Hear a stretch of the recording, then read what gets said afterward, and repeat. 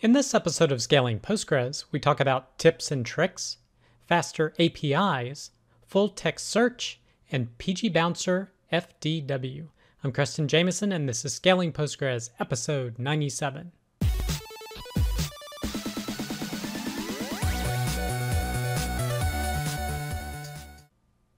All right, I hope you're having a great week. Our first piece of content is tips and tricks to kickstart Postgres year 2020. This is from cybertech-postgresql.com, and it's basically just a list of tips and tricks. And some of these I wasn't aware of, so it was great to be able to get this content. The first tip is you can do dynamic SQL loops with PSQL's gexec command. So basically, if you have the need to query the database and then do something from that query, so you want to select a set of tables and vacuum them all, you can use the gexec command, and it basically runs through the return value of that query and then executes that command. So basically, you're building an SQL statement in what you're returning, and you can use gexec to actually execute that statement. So this makes it easy to execute statements essentially over a loop. And they make note here, be sure to know that this is not an SQL command, but a PSQL command. The next tip is that you can use session variables. So you can set under a particular scope a variable to enter a value. And they say that the data types aren't enforced. So you could set it to an integer or a text value. And then you can do show that variable to actually print out what it is. So you can use current setting to get that setting and use it in an SQL query. And they say something might change in version 13 with something called schema variables, but as of right now, this is something that works in current versions. The next tip is that in addition to PG sleep, that sleeps for a certain number of seconds you specify, you can actually use PG sleep 4, which indicates essentially a certain interval, so like 5 minutes, 2 days, or whatever you put in, a more human-friendly version. Or you could do PG sleep until a specific time. So they're using tomorrow at 3 a.m. Or you could do a specific date and time. So again, these are functions I was not aware of. The next tip is that you can set planner constants per function. So for example, for a particular function, you can alter that function and then specify, for example, you want to enable the sequential scan to off. Now, normally people use SQL statements, so they don't have a lot of functions, but this would be a way that you could change how a query is potentially executed, or you can alter the amount of work memory it has, or set a particular statement timeout. So I could see some use cases where this could be useful. The next tip is duplicating databases for testing purposes. So probably you mostly, as they say here, do PG dumps to back up and then restore elsewhere. But if you want to do it within the same cluster, you can use the create database command and do it from a template. The thing to watch out for is that it actually locks up the source database while it's doing this. So it's something definitely you need to be aware of, and no connection should be active. But this is another alternative for duplicating a database. That should be much faster than a PG dump. The next tip is Debian specific, and I believe the next two are, or also Ubuntu, is that you can define cluster initialization defaults. So there actually is a cluster configuration at this location, etc postgresql-common create cluster.conf, and it defines all sorts of configuration functions for setting up clusters. So this could be really useful to be able to alter this if you want to change how clusters get created.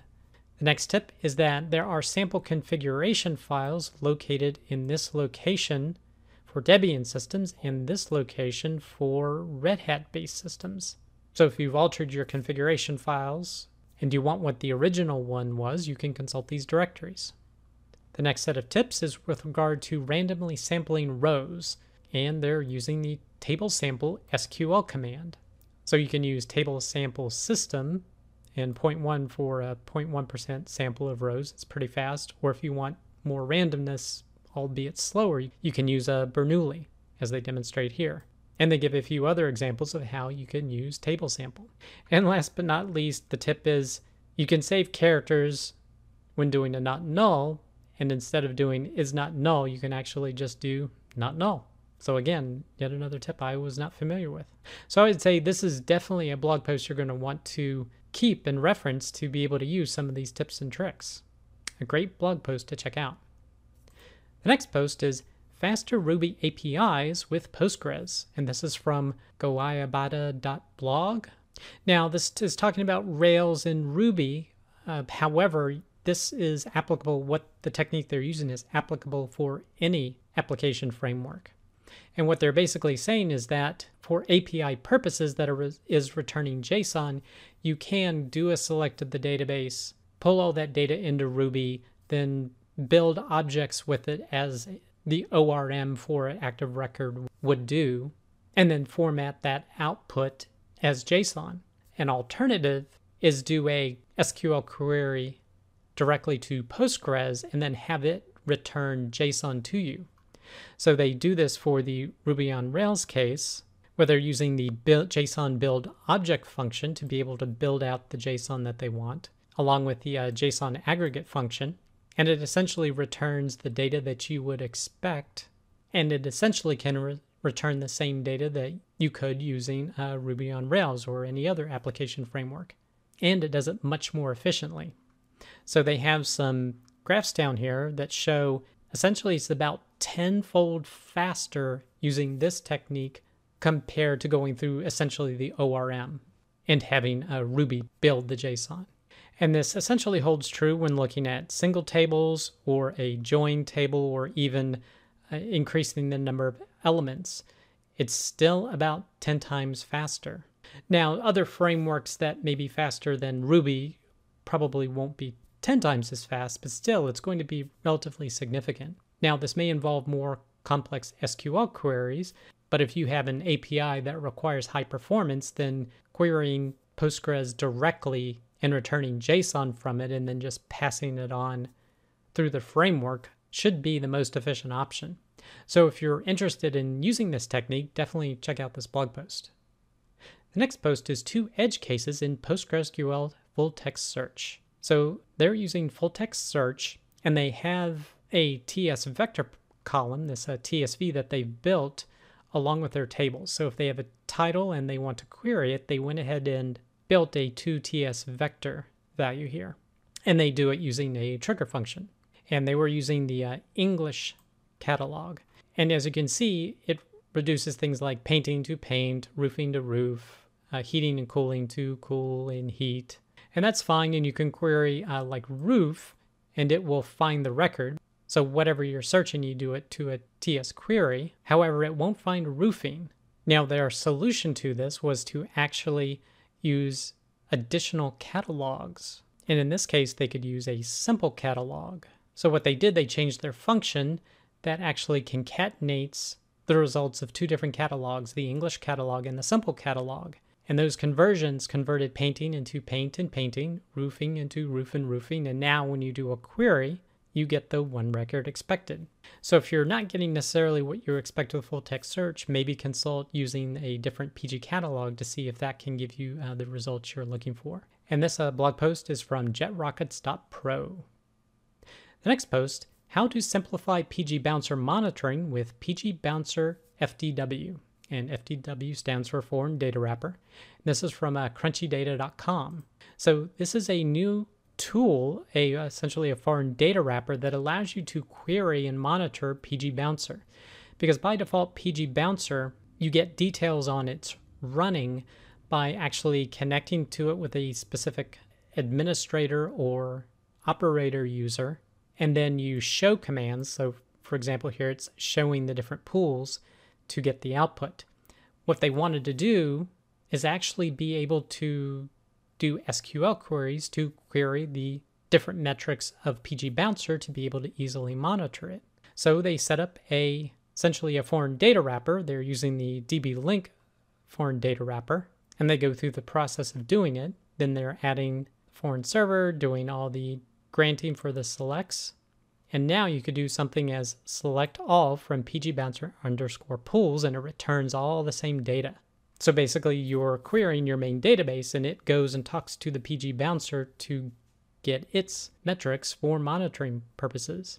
And they also mentioned that they've incorporated this into their PG Monitor open source monitoring utility. So this seems like a really great addition. I really like this.